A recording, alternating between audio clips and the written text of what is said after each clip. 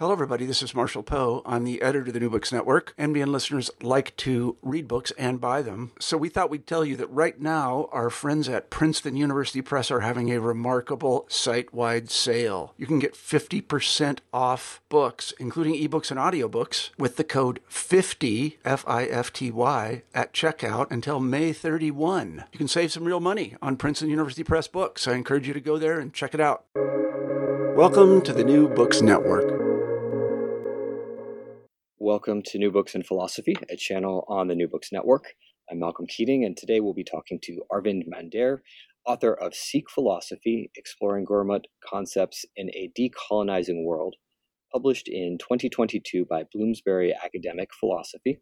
Welcome to New Books in Philosophy, Arvind. Thank you. Great to be here.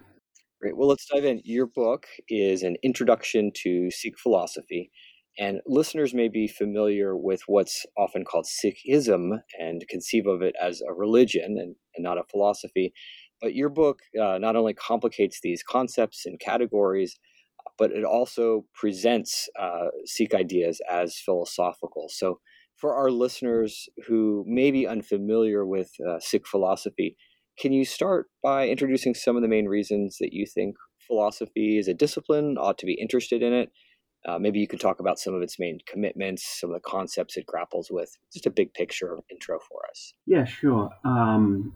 So Sikhism was constructed in the 19th century through the 20th century primarily as a religion. So people know it mostly as kind of one of the five main world religions.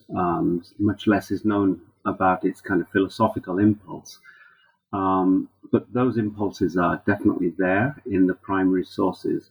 And so there is an additional literature along with the what one might call the construction of religion literature, the theological literature, which is essentially philosophical. And it comes from the emphasis in Sikh life, on the notion of vichar, which essentially means to ponder, to reflect. And the Sikh teachings themselves inspire philosophical thinking, even if they are not what we might regard as philosophical in the kind of formal sense, in the sense that we understand the discipline. But you can pull out just about everything that is covered in most philosophy courses. It has a vision of life. It speaks to the nature of reality. It speaks definitely to the nature of the self. There is an implicit theory of knowledge there, if not a formal one. You have to look for it, and there is a way of getting to it. One might argue that there is a Sikh logic.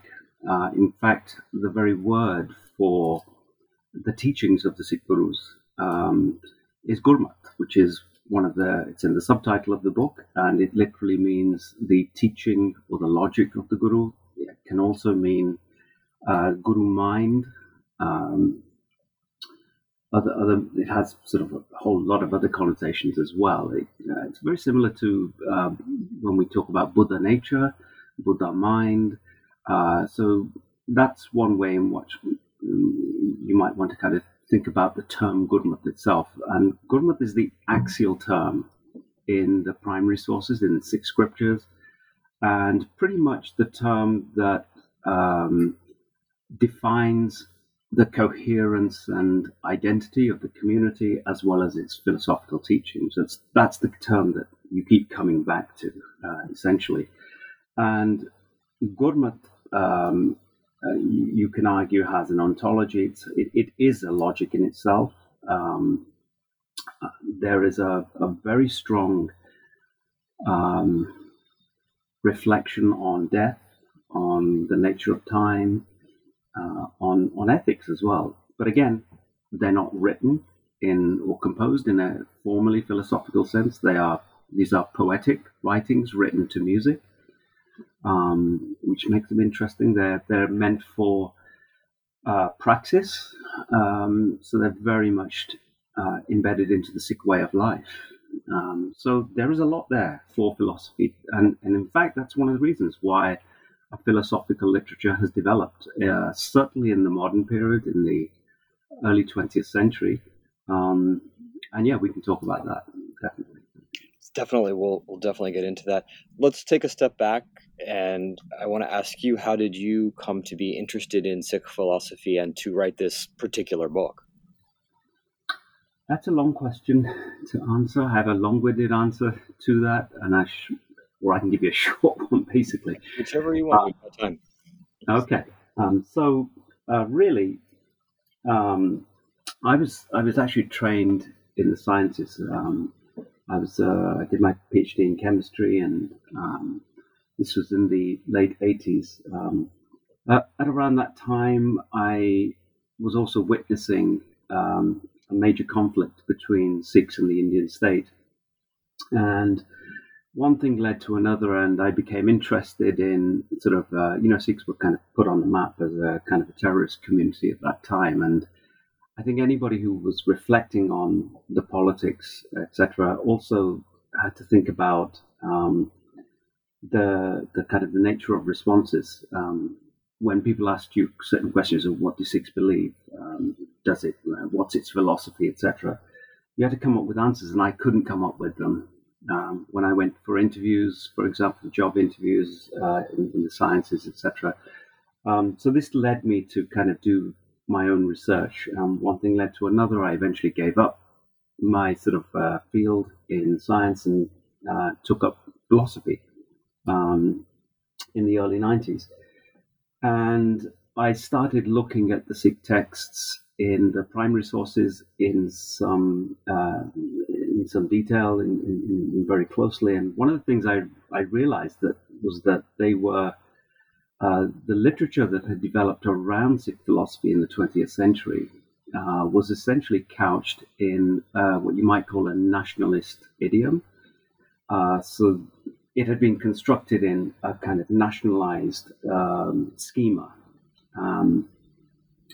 And I couldn't relate to it. I had difficulties relating to it. So I was trying to understand Sikh identity, Sikh sovereignty in terms of, these philosophical concepts of Gurmat. Was asking questions like, was it unique or was it just part of a sort of broader Indic cultural frame? The tendency of these literature, the Sikh literature, to frame, these concepts of Gurmat with ethno-nationalist schemas just became problematic, especially when I started to do more archival research. But I did manage to sort of dig my way around these modern literatures, and I found that most of the nationalist schemas could be traced to intellectual encounters between Sikh elites in the late 19th century, early 20th century, and missionaries, Christian missionaries, Indologists, etc. So that got me interested in looking at the framework within which Sikh philosophy had been created, which is the modern sort of colonial period.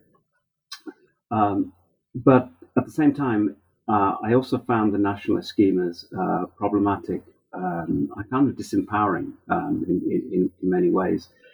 First of all, there was no real correspondence to my own subjectivity. I couldn't relate to them, especially as a diasporic, post-colonial, second-generation Sikh. And secondly, the nationalist schemas didn't correspond to the teachings of the Sikh gurus, or they didn't correspond easily. One had to make a kind of a leap. And so there was this kind of disjuncture between the primary sources and the sort of modernist literature.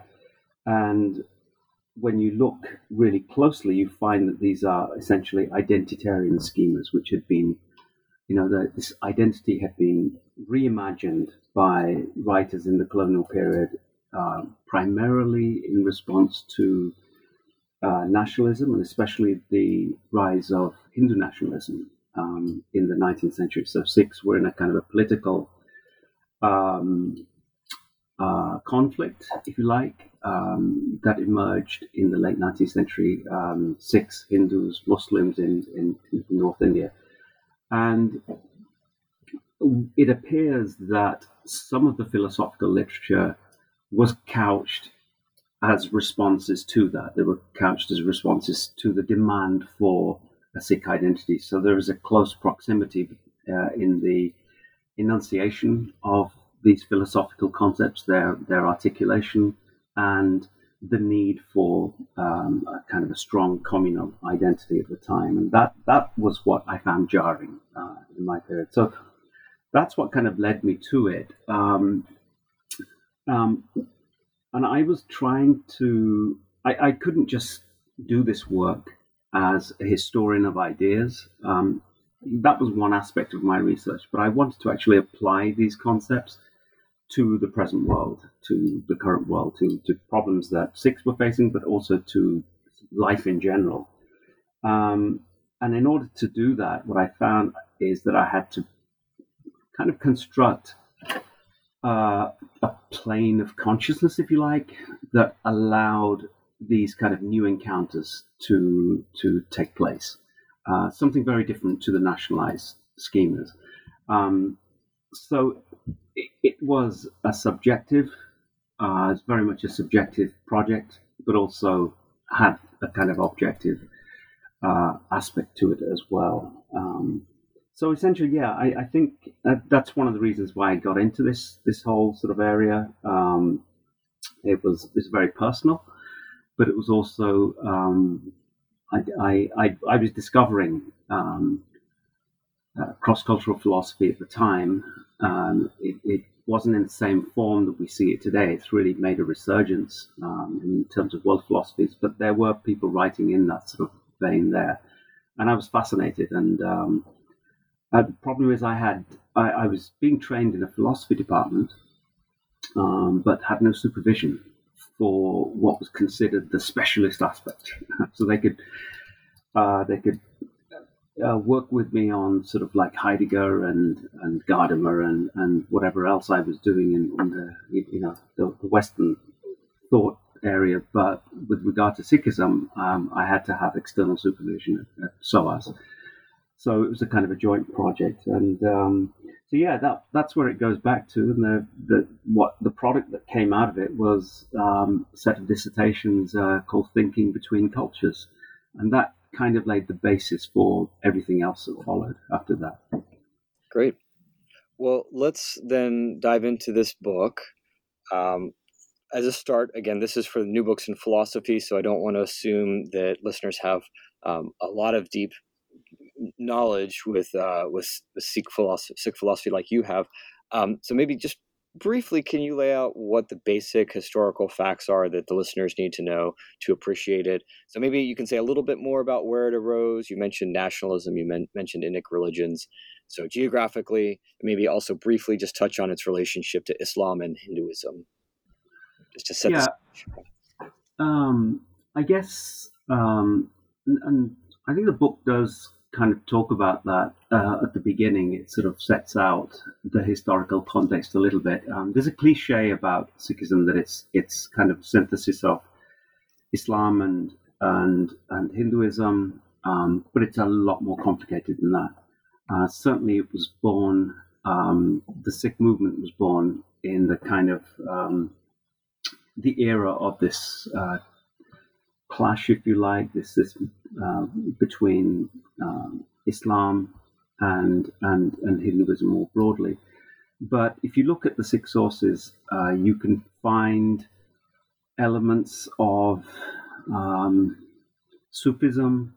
In fact, at least one of the contributors to the Sikh texts, the primary Sikh sources, was a Sufi himself, Baba Farid, Sheikh Farid, and there are Hindu writers as well. And then when you look at the themes, you can find themes that are in Buddhism as well. So the terminology is kind of like absorbed into the primary texts. So Sikhism really came about in the end of the 15th century, beginning of the 16th century. Its founder is Guru Nanak, and it's part of a broad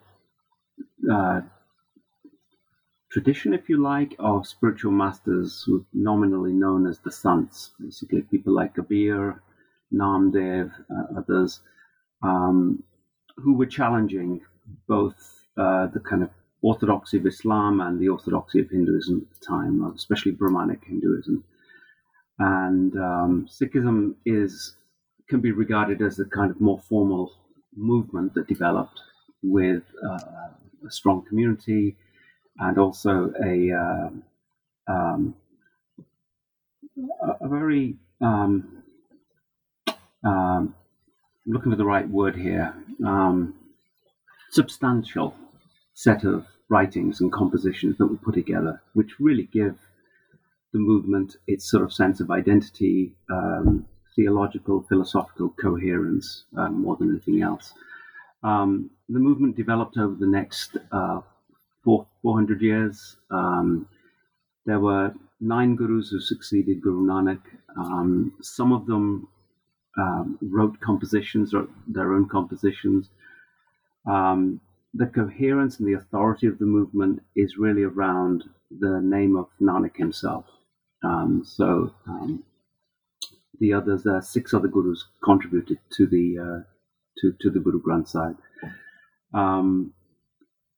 After the death of the 10th Guru, Sikhism is kind of in the doldrums for 100 years or so. It's kind of in a fight for survival. And then it re-emerges at the end of the 18th century, creates its own sort of kingdom under Maharaja Ranjit Singh, which is around for about 40 or 50 years before the British then enter the scene. This is in the 1840s, and the Anglo-Sikh Wars take place in 1849. And after that, Punjab is the last kingdom of India to be annexed. And then we're into the sort of modern period after that. Great. So the first chapter, like you, in the introduction too, you talk about the emergence of Sikh philosophy, but your first chapter of the 7 is titled Emergence of Sikh Philosophy. And you talk about this concept that you've mentioned earlier, Gurmat, and how it's incorporated into what you characterize as an assemblage.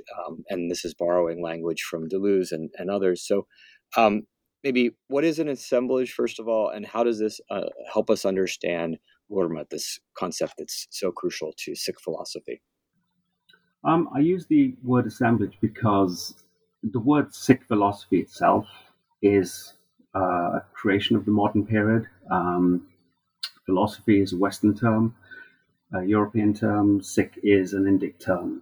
And yet, in the way that they came together through this encounter of ideas, catalyzed primarily by Sikh colonial elites in dialogue with missionaries, with Indologists, etc. What we see emerging is a reinterpretation of Gurmat. And that reinterpretation really brings together the original ideas of Gurmat, the original concepts, but within a new era, a new philosophical plane, if you like, which is essentially the plane of the global West, if you like, which happens through colonialism. And it's then, so I call it an assemblage because, and yes, the term is coming from Deleuze and Guattari, essentially. It's meant to indicate that, not that it's a simple construction of Asian and Western, but rather there is a kind of resonance between the two realms, where Gurmat is transplanted into the Anglophone consciousness, if you like, and vice versa. There is a kind of a hybrid sort of crossing that's going on. And so assemblage is a term which basically allows you to see the positive aspect of this encounter. I use it as a term of empowerment rather than disempowerment, basically. So it creates something new, but within new milieu, if you like. And so, what is it that is new about it, Gurmat in this context, and why do you think this needs to be sort of empowering? What's going on in the background that might make us think that this encounter is disempowering? Maybe if you can flesh that out a little bit. Yeah, I can. So there were two forms in which that encounter took place. The first one, or actually they happened pretty much at the same time, but one aspect of it was the construction of Sikhism as a religion. And we're talking about essentially the same group of thinkers who mediated this transition, the Singh movement, basically. Just trying to get back to your question here. So maybe what's the encounter? We can start there, yeah. And then religion, I guess, is disempowering in the sense that it narrows the epistemic range, if you like, of the concept of Gurmat. So everything is kind of filtered through, this kind of new schema where it answers to the question of God, self, the world, etc. It's almost a kind of a Kantian schema. And concepts are kind of filtered through a theological lens, what you might call sort of, ontotheology is put into place. It's essentially a kind of a secularization of Gurmat concepts. And so that's one aspect. And Sikhs needed to do that to be recognized by the British administration as a sort of separate religion in themselves. But at the same time, if you look at most of the Indological writings on Sikhism at the time, they were not seeing anything particularly philosophical. And if there was, what they tended to do was simply absorb it into other streams of thought, whether it was Hinduism or Sufism or whatever. And the idea coming through was that it doesn't really have anything unique to offer. It's just a blending of what was already there. And many of these colonial elite thinkers, the Singh Sabha movement, took offense at that. And they put a lot of other effort into creating commentaries on the primary sources, particularly on Sikh scripture. And those commentaries, those very systematic commentaries, were written over a period of 40, 50 years, but they lay the basis for the modern interpretation. And what they did was they brought out the concepts, the key concepts like Shabda, Guru, Naam, Satguru, etc., and began to interpret them within a broadly Sikh context, but answering to a new kind of global plane of thought, if you like, in dialogue with, Anglophone consciousness, Western philosophy, however you want to kind of describe that. And that took time. So these two strands are sort of going together. So you have Gurmat being translated as religion, which is in a sense disempowering because it puts Sikhs into a kind of into a compartmentalization. It kind of pigeonholes them. But this other strand of literature that's developing is philosophical. It allows Gurmat ideas to connect to the wider world. And that's why I call it empowering rather than disempowering. It had its flaws. Even the philosophical literature, through the creation of Sikh philosophy, was still couched in a political theological idiom. So it was still in the service of a kind of a nationalized schema at the time. So there are still problems with it. And this is what I had to kind of wrestle with. But you can see that there is a project of emancipation going on there, and that Sikh philosophy was kind of really trying to put a sense of uniqueness into the whole sort of Sikh project. Let's turn to your second chapter then, with its discussion of, it's titled Experience, and there's a lot packed in there, but you talk about experience, you talk about Shabda, you talk about the conception of the divine in Sikh philosophy. Rather than try and summarize the chapter, maybe you can just speak to the ways that different dualisms or categories are challenged in relationship to experience. So, for instance, the divine being with and without qualities, or personal versus impersonal, and so on.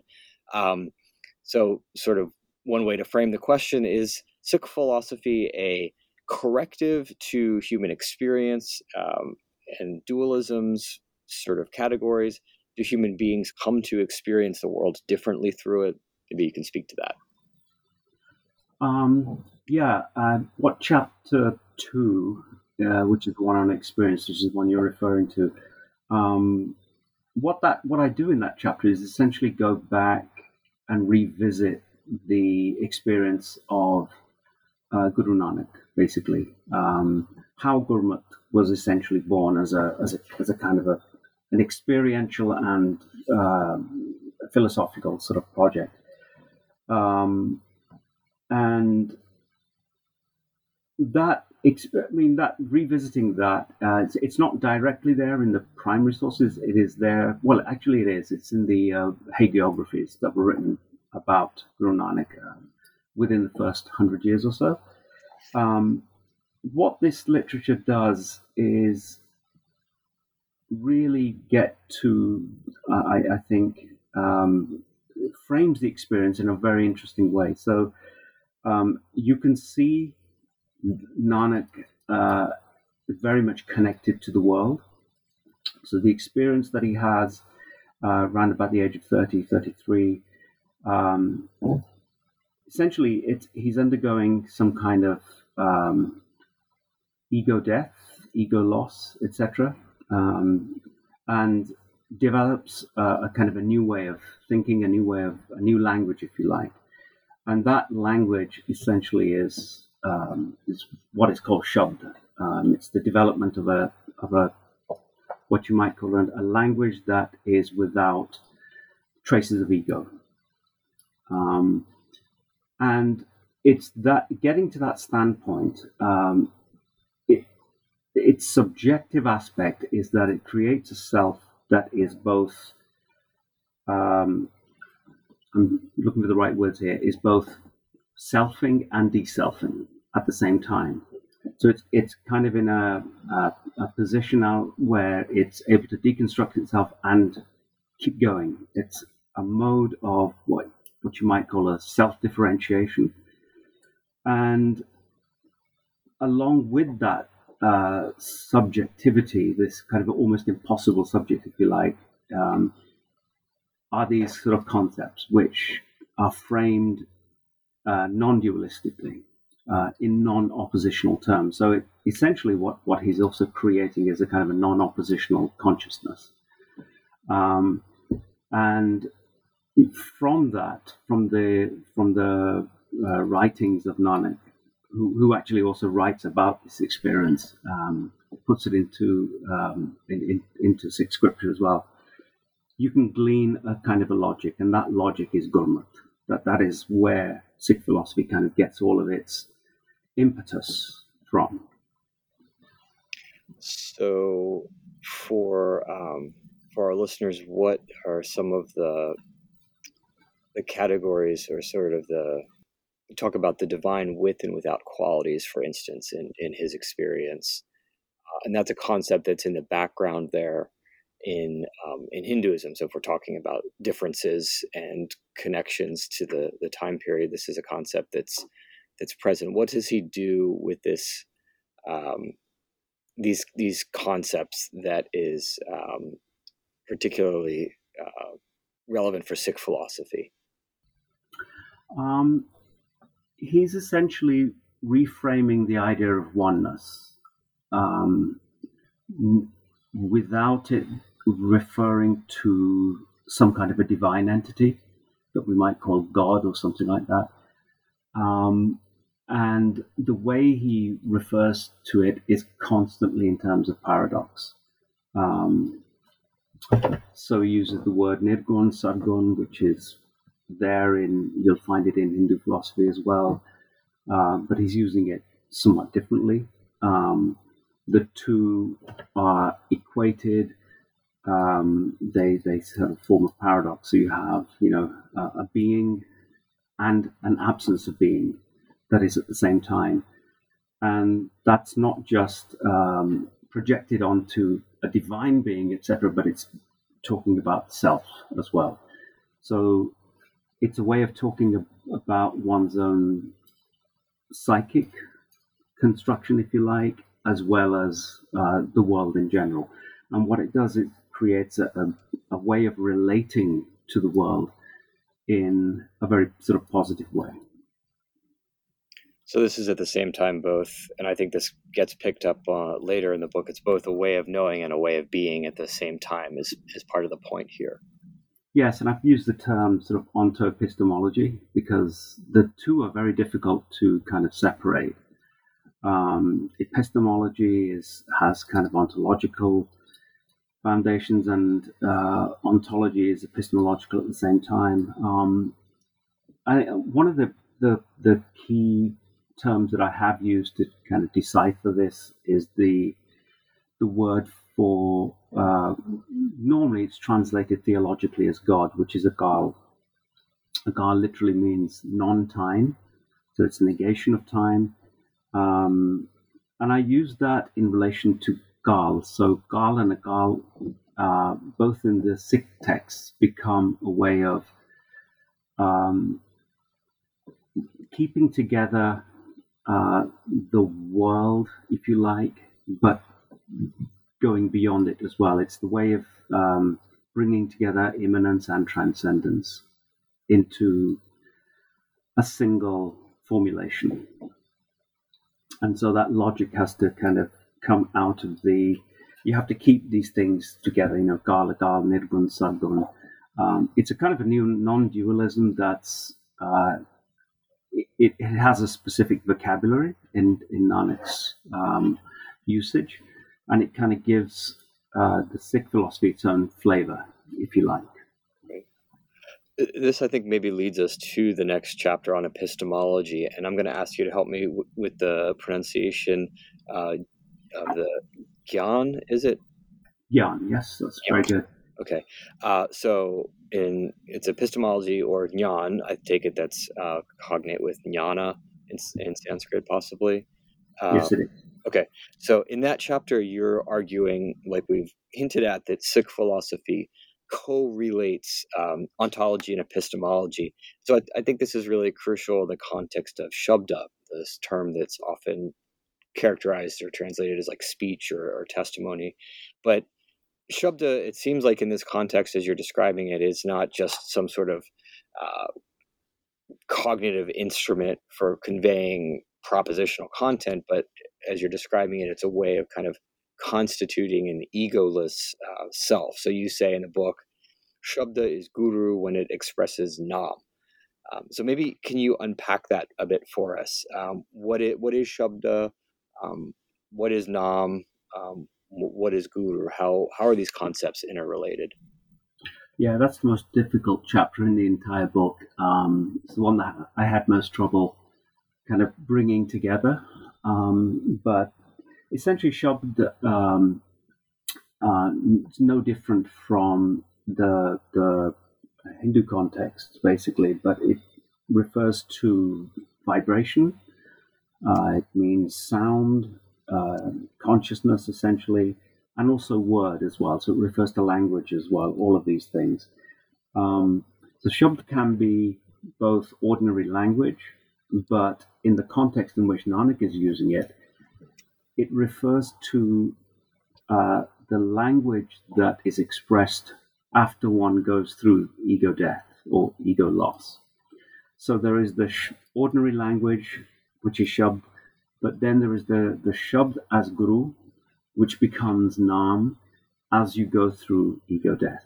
And I've used diagrams to kind of explain this, basically. So if you imagine we sort of language works in a normal sort of propositional way in our sort of daily lives, etc. What somebody like Nanak is doing is, through this kind of experience, is undergoing a kind of ego death through the word. Essentially, he's taking, and to simplify it, what he's doing is removing authority from personal consciousness and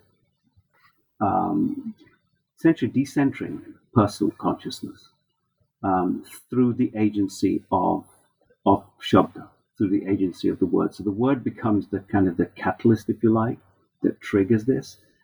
And in doing that, it becomes eventually a new type of language emerges once Nanak's gone through that experience, or anybody else who can go through that experience. So it's the flowering of a different kind of language that has no ego traces, essentially. And it doesn't have to be just language. Shabd essentially also means or encompasses emotion, affect.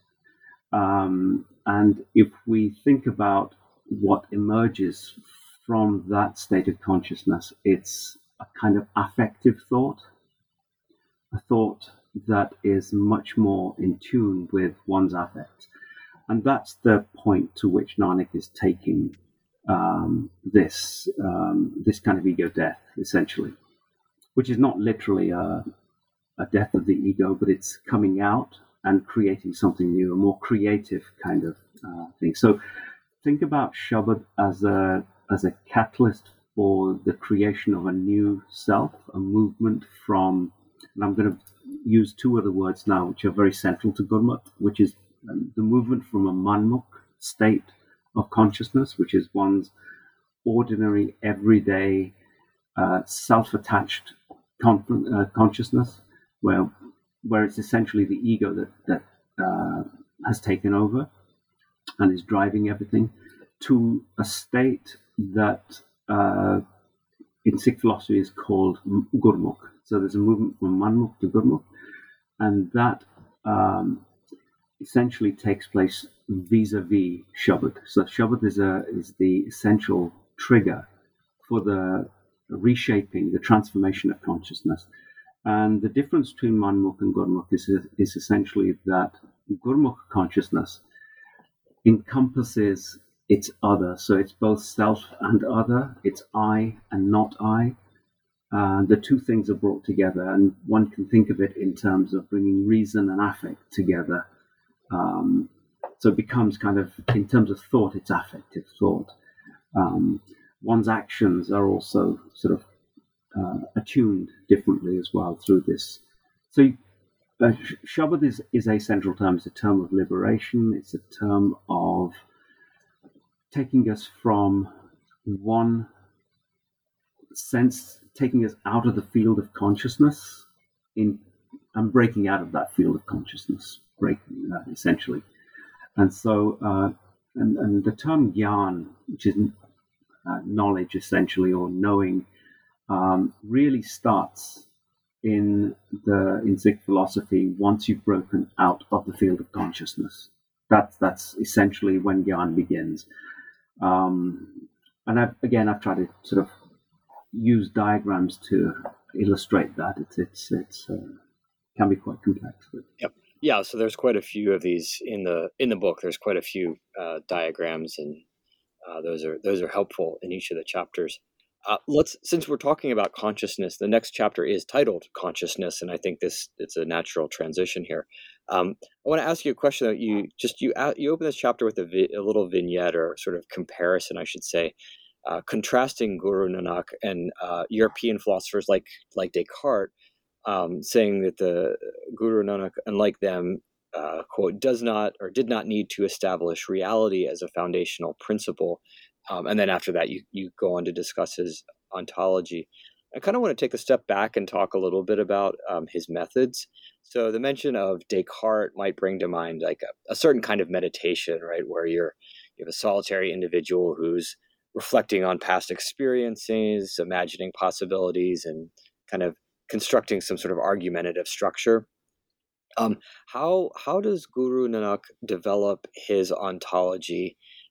What's his methodology, or what is the methodology maybe of Sikh philosophy after him? Um, do you see any overlaps between the European approach of philosophers like Descartes and Guru Nanak? Just sort of an invitation to explore those connections. Yeah, thanks.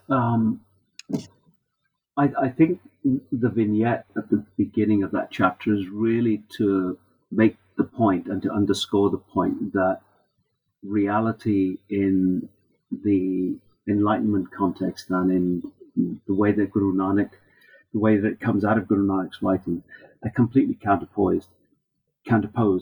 Basically, they're if you think about it in terms of axes, the reality axis and the illusion axis are completely opposite in both of those cases. And I don't think, the Sikh philosophy is particularly unique in that. You could do the same with Buddhism, same with Hinduism, other philosophies as well. And it's really to do with how they understand reality. Reality begins when you break out of the circle of the self, the field of the self. You break out of this tendency of the self to continue to make itself, which Nanak calls home, or I-making. And the way so there's no formal construction of ontology as such. Like I said, these are poetic texts, but I focused on that chapter on a really, really interesting hymn. It's a very long hymn called the Rag Maru hymn. Rag Maru is the musical measure in which it's composed, and when you read it, it's essentially, or certainly it begins talking about the creation of the world, the creation of the cosmos. So it sounds like a creation hymn, and it sounds like Nanak is basically telling us that the world evolved, the cosmos evolved from the willing of this, the divine entity or whatever. And certainly in the modernist interpretations, most Sikh interpreters have thought of it as a kind of a creation hymn. But he does something very interesting there. Right in the middle of the hymn, he takes the creation of the world, of the cosmos, and connects it directly to the individuation of the self. So whatever is going on in the creation of the cosmos is also going on in the creation of the self. And he basically switches from cosmology to psychology. And then you see this kind of switching in between, which is really, really interesting. So in short, it allows you to understand ontology. It basically shifts the question of ontology onto the realm of consciousness itself. And that's really what Nanak is talking about all the way through. So everything that you see in Gurmat, all of the key concepts are there in this particular hymn. Non-oppositionality, non-duality, the impossibility of separating materiality from immateriality. And that's why I called it consciousness. I was originally going to call it the chapter ontology, but I opted for consciousness because, where does consciousness begin? In the field of the human sort of self, or outside, or where? And so in that sense, it looks completely different, this terrain, from the way that Enlightenment philosophers have kind of talked about reality. It just changes the frameworks in which we understand everything. Yeah, and I want to pick up on something that we've you've alluded to a few times, but I think is important. In the end of this chapter, you talk about this discipline of Nam Simran, and you also have talked about in our interview about the importance that these texts are, in fact, hymns. They're arranged musically, metrically. So there's an approach to sort of texts that's different here than maybe the sort of emphasis on kind of discursive knowledge, where it's something that you simply read. There's some sort of affective, performative elements going on here in these original texts. Can you talk a little bit about what's going on there? Yeah, that's actually one of the most interesting things about this, and it's also where I think Sikh philosophy as a field meets its greatest challenge. But at the same time, it's also inspired by this as well. I think so. Practically every page, every part of the Sikh text, the Guru Granth Sahib, is written according to it's composed according to meter and raga. So it's essentially composed according to certain emotions. Those emotions aren't set by any means, and they can be interpreted in different ways. But it's not even a text in the sense of reading. People read it; they certainly do. It's read with great reverence. It's memorized. Memorize parts of it. You can memorize a lot of it. You can sing it according to rag. You can chant it. Parts of it are deeply amenable to a certain kind of chanting. All of it can be sung, which basically brings you back to this question of what is it trying to do? And I think these are texts which are essentially working primarily at the level of consciousness, at the level of the psyche, and these are ways in which it makes it easier to come out of the rigid frame of consciousness that we've developed through, acculturation, society, etc., etc. So it's both an inspiration, it's a help, I think, to philosophical thinking if you allow affect and emotion to come into contact with reason. And I think that's what's going on there. That's what makes it really interesting. Certainly when you translate it, I think it's helpful to actually know the kind of musical measures, the meter, etc. You just cannot translate it line by line or whatever. Well, you can, but you'd probably lose the sense of it as well. I don't know if that helps. It does. That's helpful. Thank you. So let's talk to, again, thinking here, since this is a philosophy podcast, and we're talking about connections with as you said, sort of cross-cultural and comparative philosophy. One of the themes that you pick up on in the chapter on death, rebirth, and transmigration is a theme that is really broadly part of philosophy from ancient times, right? That humans are being prepared for death through philosophy, and or considering its nature, things like that. And in this chapter, you explain why we shouldn't fear death, according to Guru Nanak. And now, so Socrates famously gives his arguments for why we shouldn't fear death. We don't know what's going to happen afterwards as part of it.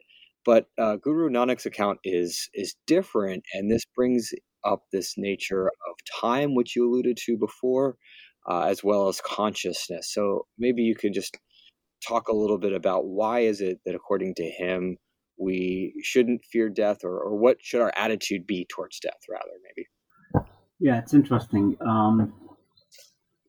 So death is treated at three levels.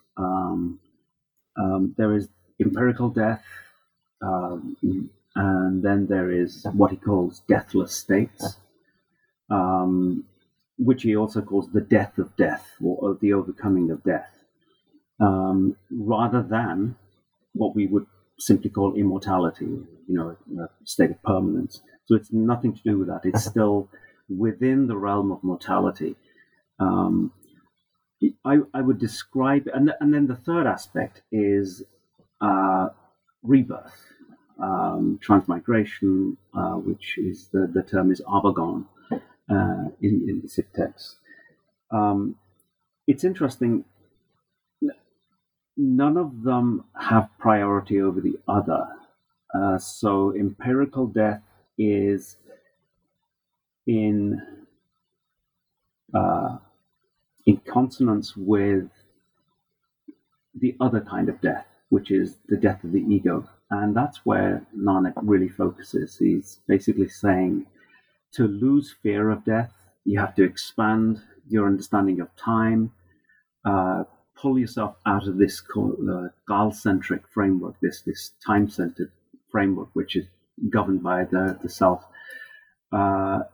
into a deathless state, basically, which is how you kind of lose the fear of death. So death it's a twofold event. It's how I would describe it. There is death and there is it's double death, if you like. And the two go completely together. One is you can't understand one without the other. That brings us on to the question of rebirth. Is that a real sort of phenomenon? Is it philosophically relevant even in Nanak's hymns, etc.? When you look at it closely, he seems to be working within the framework of classical Indian theories, but at the same time there is no overt speculation on what happens after death. So we're still left with the twofold event of death. So he's really preparing us, I think, for death in this life. So in essence, and what I've done in the chapter is basically folded it back into the question of life. So at no point is death simply talked about on its own.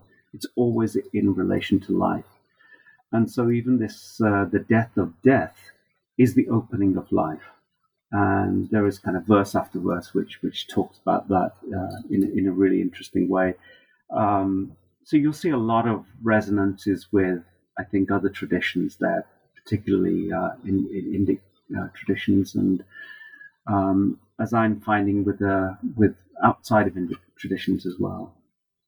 Right, and this is a point you make in the penultimate chapter, self-realization, that this concept of liberation cognates of terms like moksha, release, something like that. It doesn't neatly fit into sort of broadly Indian, Indic, or Western categories, despite this linguistic connection. So in what way does this concept of liberation not quite neatly fit into these categories? Yeah, that's another thing.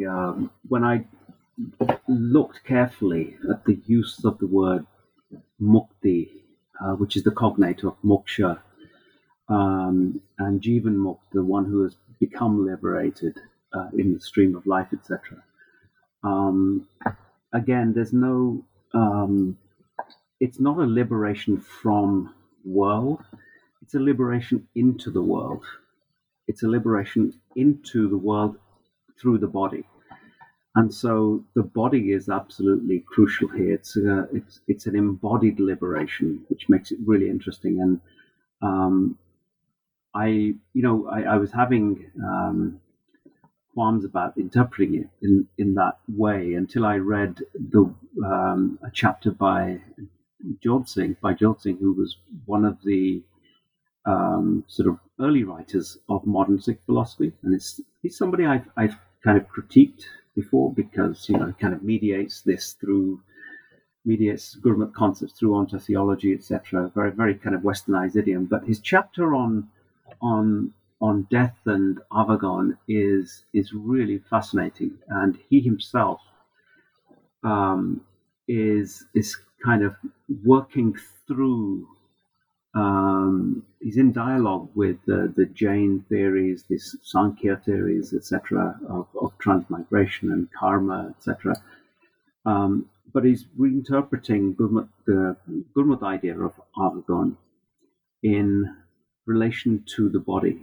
And it could be argued that he was also reading somebody like William James at the time. And you can certainly see kind of a little bit of influence there, but I think what's going on in the Sikh text is too strong to simply say that it's a kind of a Jamesian or even a Bergsonian influence, even though he was reading these guys at the time. But I think he does enough in that chapter to convince me that this is probably the best way to kind of interpret Nanak's understanding of liberation. So there's no preoccupation with leaving the world, detaching from the world, etc. It's very, very much focused on one's own body-mind complex. And so just to repeat what I said, I think it's more of a liberation into world and into body. Yeah, I think that nicely segues into the last chapter, which is bioethics. And there are sort of certainly embodied concerns in this chapter that you take up. And it's a wide-ranging chapter, everything from reproductive ethics to environmental concerns and euthanasia, medical treatments, things like this. And one of the things that you're grappling with, if I understand your chapter correctly, is you're moving from sort of certain cultural particularities from, for instance, the colonial period when we have prohibitions against haircutting originating, and you're trying to think about what a Sikh ethics might be in the modern day context. So maybe you could talk a little bit about your methodology here. How do you do this? And I think maybe we could focus on what you identify as today's most pressing ethical issue, which is that of the environment. So how are you constructing a Sikh ethics in this context? Yes, the way I've sort of rethought about Sikh ethics is to look at the limitations of the modernist discourse, the colonial discourse, Singh discourse, which ended, I think, to all intents and purposes, in 1954 with the creation of a formal code of conduct, which is kind of like a go-to book on Sikh behavior and ethics, especially when you're kind of formally initiated into the Sikh way of life.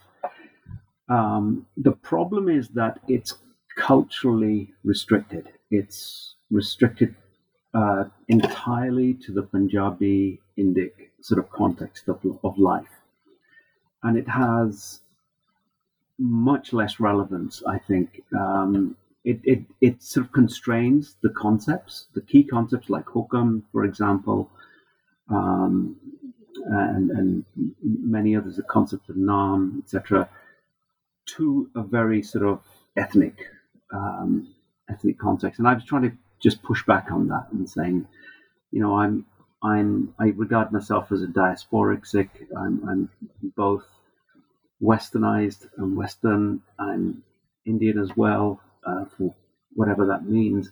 I'm sort of in between this area, and so the kind of ethics that I need is I need to interpret these concepts in a much more fluid sort of way, in a diasporic way. And thankfully, I think the frameworks within which these concepts are composed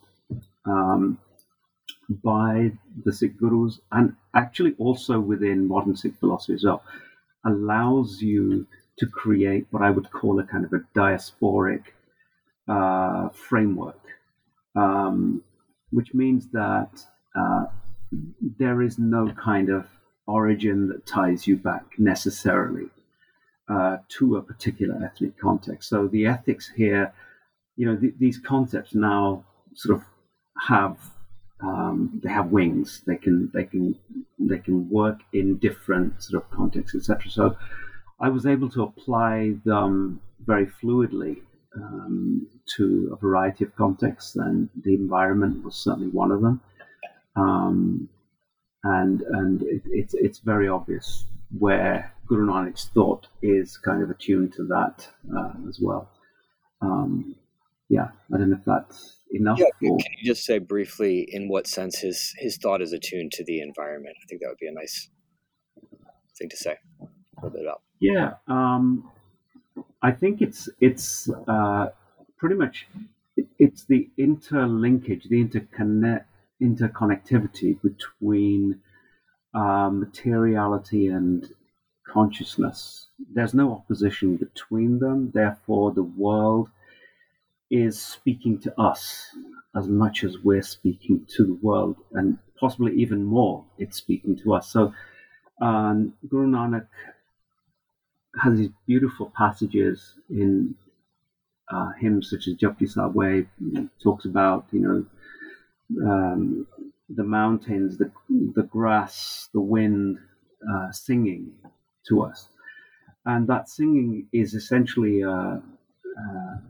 an allusion to Nam, and that Nam is the name of reality that connects everything, not just in this world, but in many other worlds as well. And so it's a very expansive understanding, and the position of humans becomes infinitesimally small in that sort of whole sort of backdrop. So we are almost kind of nothing there, and one has to really change one's way of thinking completely, and that's how I approach an ethics towards the environment, basically. Thank you. That's I think a beautiful note to end on. We've taken up a lot of your time, and I really enjoyed our conversation. What are you working on now that this book is out? Oh yeah, thanks. I've really enjoyed talking to you as well. It's been very interesting. I'm working on 2 or 3 projects. I have a book that's in proofs at the moment. It's called Philosophical Reflections on Shabd. So the chapter on Shabd was that I covered in Sikh philosophy. It's very tightly argued, and I try to bring those concepts out in more detail in that particular book. That's out in a few weeks. A much bigger project that I've been working on for a number of years is Geophilosophical Encounters. The full title is Geophilosophical Encounters, Diasporicity, Decolonial Practice and Sikh Thought. And that's where I'm really working with cross-cultural methodology that's relevant to my sort of lived experience, to the plane of consciousness of people who kind of live 2 or 3 cultures all at once. And for me, philosophy is kind of constructed from that impulse and that crossing of cultures. And it's very similar to what I think the Sikh gurus, the kind of environment in which they grew up as well, which was complete hybridity of different cultures and learning how to mediate them. So those are 2, and a third project which I've started. It's a book project. It's called War Machines, and it's on the philosophy of violence and non-violence in these texts. Of course, that's one thing I haven't touched on at all in this particular book, which is the theme of violence and non-violence. And it's what Sikhs are normally kind of associated with in a kind of cliched way as well. So I'm going to be talking about that. Great. Well, thanks again for your time, Arvind. I enjoyed speaking with you. And as always, we'll have the information about your book up online for folks who are interested in checking it out. Thank you, Malcolm. It's a real pleasure.